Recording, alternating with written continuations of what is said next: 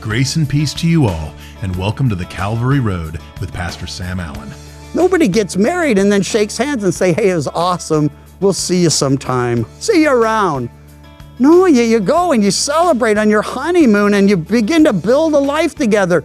If you gave your life to the Lord and there was no honeymoon and there's no fruit from the relationship, there's no confidence that you're absolutely secure in Him, maybe you're not.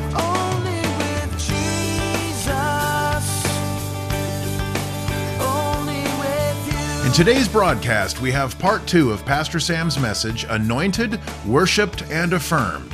We take up today in John chapter 12, verse 25, continuing on into Passover week, leading up to Jesus' crucifixion. As John records the words of Christ regarding his death on the cross, the voice of God from heaven, and the fulfillment of a prophecy from Isaiah. Let's listen in. Well, in any case, he says in verse 25, continuing, he who loves his life will lose it, and he who hates his life in this world will keep it for eternal life. It's a kind of an odd statement because it's easy to misunderstand. He says hates his life. We're not supposed to hate our life. We're supposed to love the life He's given us and be faithful and fruitful in it. If you're a student, He's not telling you hate school. You may or you may not. If you're a worker, He's not telling you hate work. You're to do all things as unto Him, the best worker on the job, the best student in the school, the best you can be for Him. But what He's doing is He's contrasting the love we have for Him with the love we have for the things of the world. And I'll read you something that makes that oh so clear in a moment. He's just saying, if you love this life, you're going to lose the life He intends. Because this life, it's darkness, it's death, it's despair, it's depression. But the life He intends, light and truth and hope and joy in the Lord. You can't have both. You can't be in the darkness and in the light. You can't walk in deception and in truth. You can't be dead and alive at the same time. So he who loves this life will lose it, but he who hates this life in comparison with the life that lies ahead, that He's called us to, that begins even now, his life in this world will keep it unto, and here's where he's going, eternal life. If anyone serves Him, let him follow me, and where I am, there my servant will be also. If anyone serves me, him my Father will honor. It's a decision we all have to make, but remember, He said, if you want to come after me, you have to deny yourself, take up your cross, and then follow me.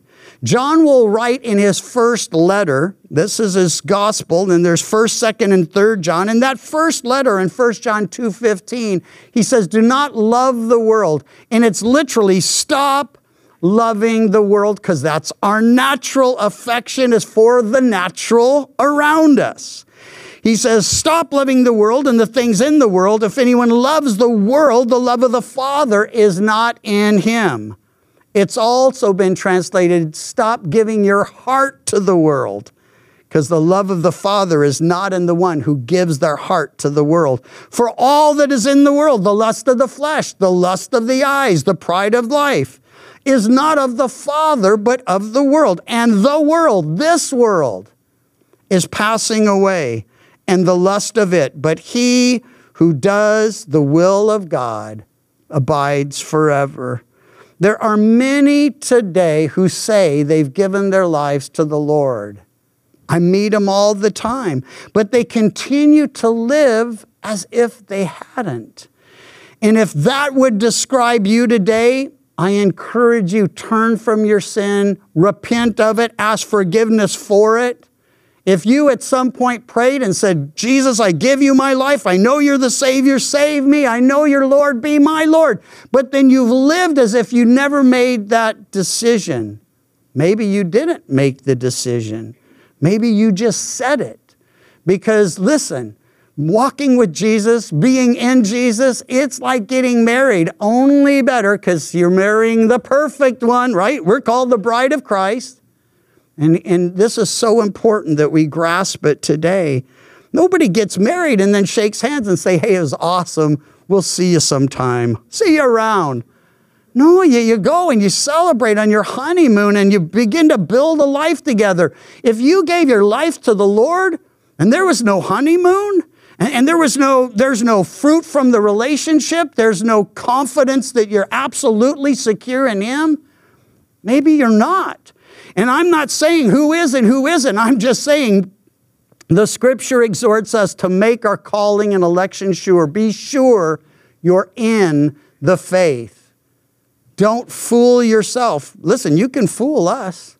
If you act like a Christian and talk like a Christian, and well, how are we going to know? But God knows, and in your heart of hearts, you must know. Don't be deceived. Make sure you focus on the things that are eternal and don't live for the things that are certain to perish.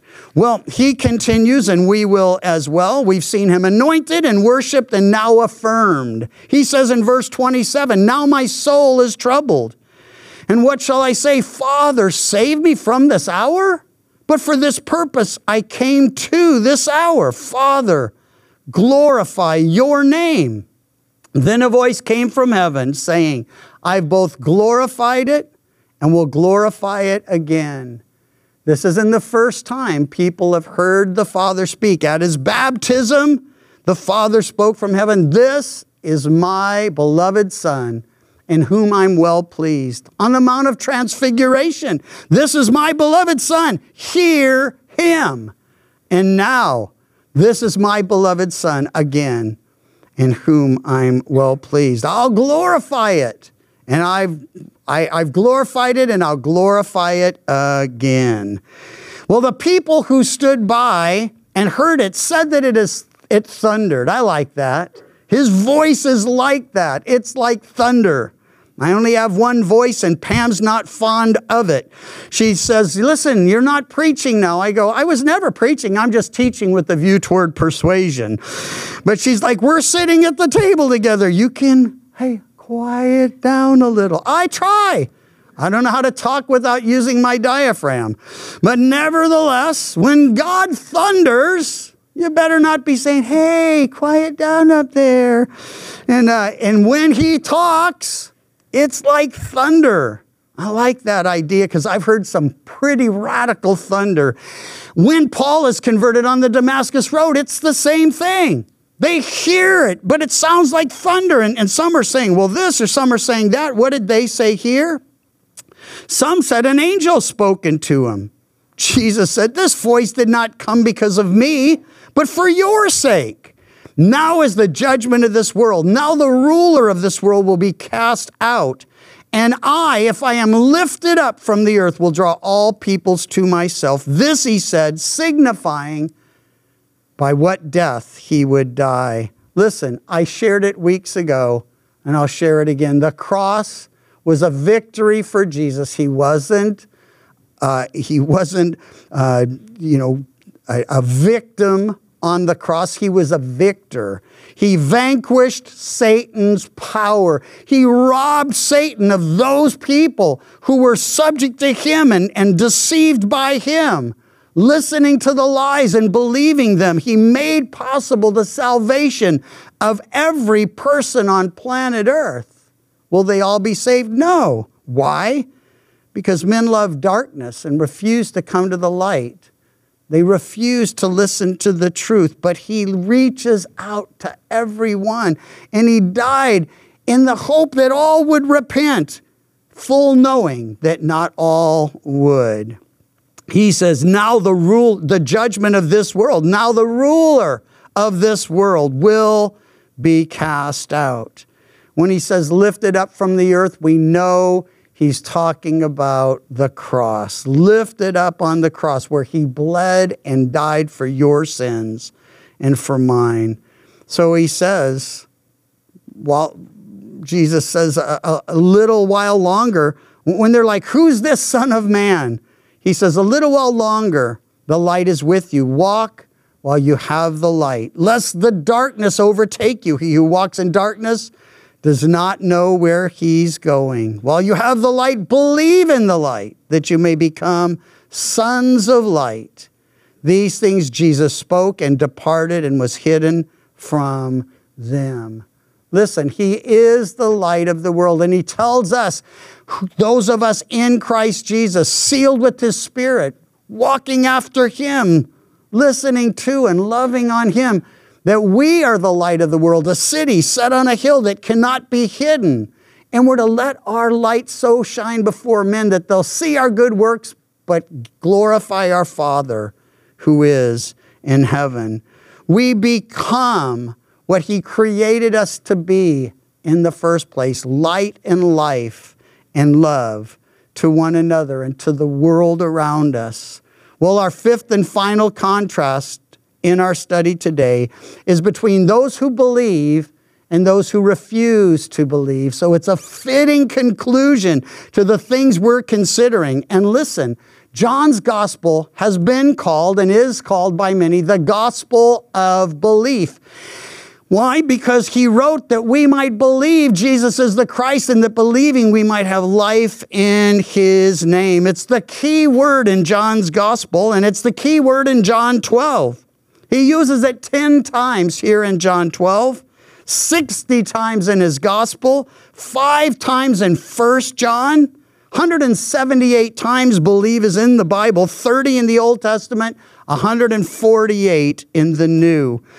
But we read, verse 37, pressing on, although he'd done so many signs, far more than the 7 he chose to reveal, that we might be convinced of who he is and what that means.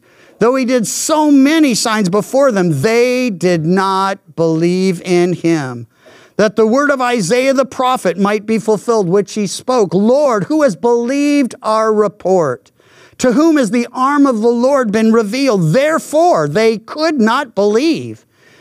Because Isaiah said again, he has blinded their eyes and hardened their hearts, lest they should see with their eyes, lest they should understand with their hearts and turn, so that I should heal them. Lest anyone newer to all of this leave thinking people can't be saved because God intentionally blinds them and deafens them and hardens their heart. No, he does that in response to them stopping up their ears and shutting their eyes and hardening their own hearts. How do we know? We know because that's what he did with Pharaoh. Let my people go that they may worship me. I don't know the Lord. Who's the Lord that I should obey him? Pharaoh said. And God said, well, get to know me. And he did.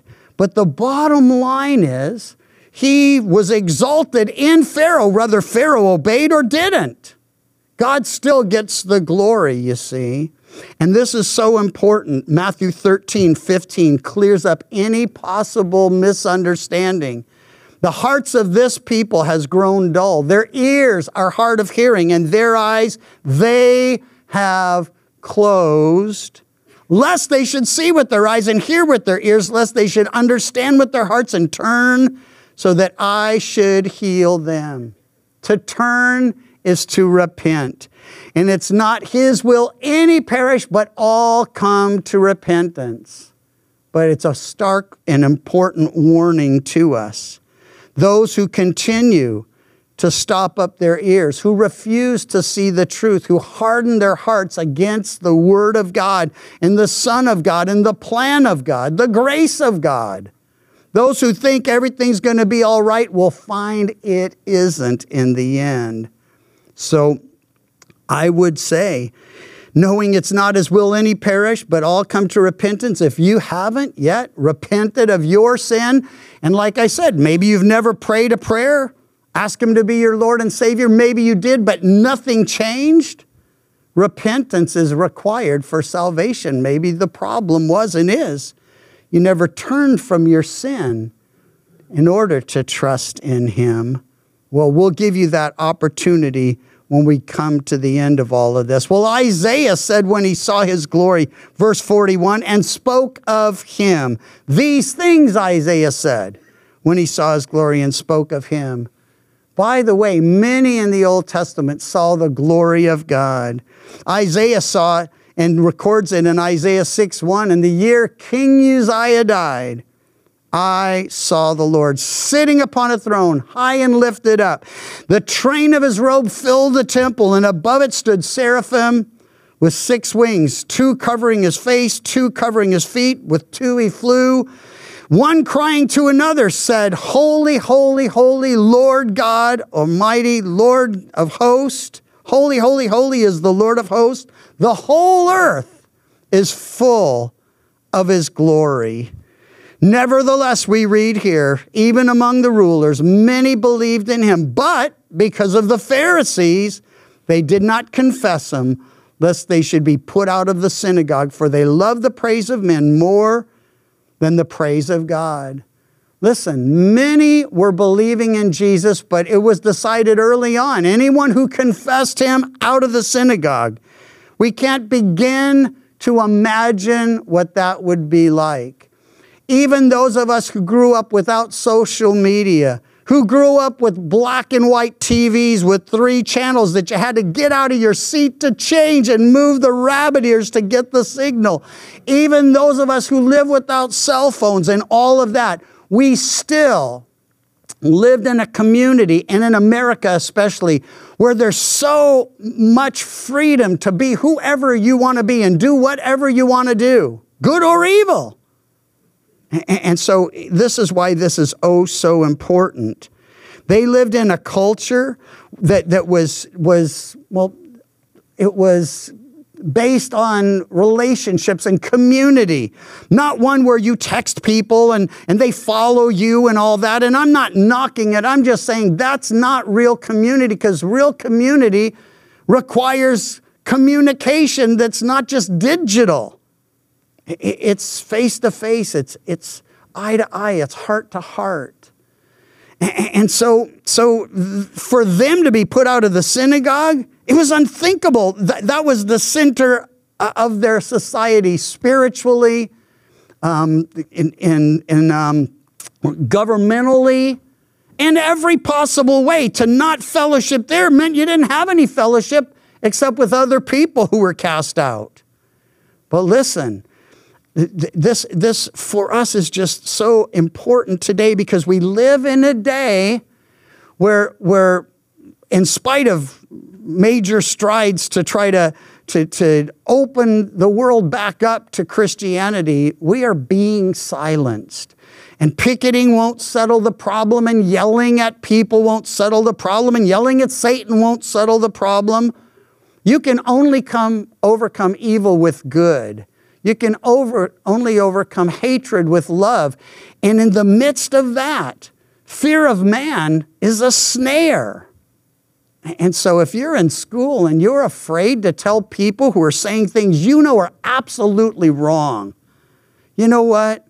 That's just absolutely not right. And I know you're going to judge me, and you're going to call me names, and you're going to say I'm evil and I'm all these things, but I care about you. And I want you to know that what you're saying and what you're doing and how you're living, it's an affront to God, who made you and loves you and wants to give you the life he intended for you. It's not just at school, though I know it has to be such extreme pressure there, but at work, in public, wherever it is. This is why face-to-face and heart-to-heart communication is so important, because it doesn't matter what you text or what you email, it's going to be misunderstood and people are going to pull it out of context. But when you're looking in someone's eyes and you're telling them the truth, and they're like, you're just hating on me. Like, this looks like hate to you? Man, I see hate all around, but this ain't it. You can tell them you love them, and you tell them the truth. You speak the truth in love. Not worrying about, well, will that damage my relationship with them? If they don't repent, it will for sure. But they'll at least know you're one person that told them the truth. And I remember one of the first people who ever shared Jesus with me, he did it in a letter. He wasn't the boldest guy, and there was no social media. He had to write a letter. And he didn't mail it, though, because he was cheap like me. He brought it to the house and put it in our mailbox. But it told me that the way I was living was an affront to God, and that he knew me to be a good guy and an honorable guy, but I had to deal with these issues. And, I wasn't really happy to read that stuff. It's not like I said, hey, bro, thanks so much. Love the letter. But when I gave my life to the Lord, I remembered he was the first to tell me the truth. And I love that guy to this day. So anyway, fear of man a snare. If you're more worried about what people think of you than what God thinks of you, you got to correct that today. Fear of God, beginning of wisdom. Fear of God, beginning of knowledge. So it's decision time for all who've yet to decide. Jesus cried out, verse 44, he who believes in me believes not in me, and he means not only in me, but in him who sent me. And then he says, and he who sees me has seen him who sent me. He who's seen me, he'll say, has seen the Father. This is why they crucify him, why they handed him over, why they reject him. He claimed to be one with the Father, of the same essence, of the same nature, to be God, the Son, and the Son of God. I've come as a light into the world, that whoever believes in me should not abide in darkness. And you right now are either walking in his glorious light or you're walking in darkness. And you should recognize that there's a joy around you and a peace around you that's unfamiliar to you. If you're not in Christ, you can change that today. If anyone hears my words and does not believe, I do not judge him. I didn't come to judge the world, but to save the world. Listen, he said earlier, he didn't come to condemn the world, but that the world through him might be saved. So he's not judging you. He's not condemning you. And I'm not judging you and I'm not condemning you because I'm standing here for him. And I'm telling you that his mission is your salvation, that he died so you could live.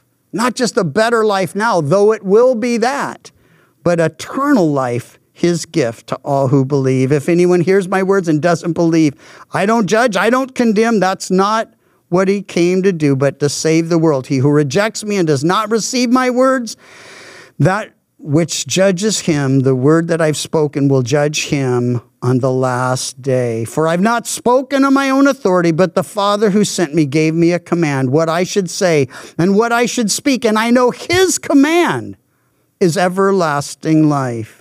He sent his Son to die so we could live, to die for our sins so we could be free from sin's penalty, sin's power, and someday in his presence from sin's presence. Therefore, whatever I speak, just as the Father has told me, so I speak. 1 John 5:12, he who has the Son has everlasting life. He who is not the Son of God does not have life. So let me ask, do you have the Son of God? Not just believe and affirm he's the Savior. Is he your Savior? Is he your Lord? Because if not, you're rooted on earth. Your treasure is here. And you'll leave everything you love behind. And you'll never stand before him and enter into the joy of the Lord. Pastor Sam quoted 2 Peter 1:10 when he said that we need to make sure that our call and election are sure. Now, if you don't belong to Christ, it's a very serious issue and needs to be dealt with now. However, if you have salvation yet still have concerns that you don't, listen carefully to the following verses out of 1 John chapter 3, starting in verse 18, where it says, "My little children, let us not love in word or in tongue, but in deed and in truth. And by doing so, we know that we are of the truth, and shall assure our hearts before him.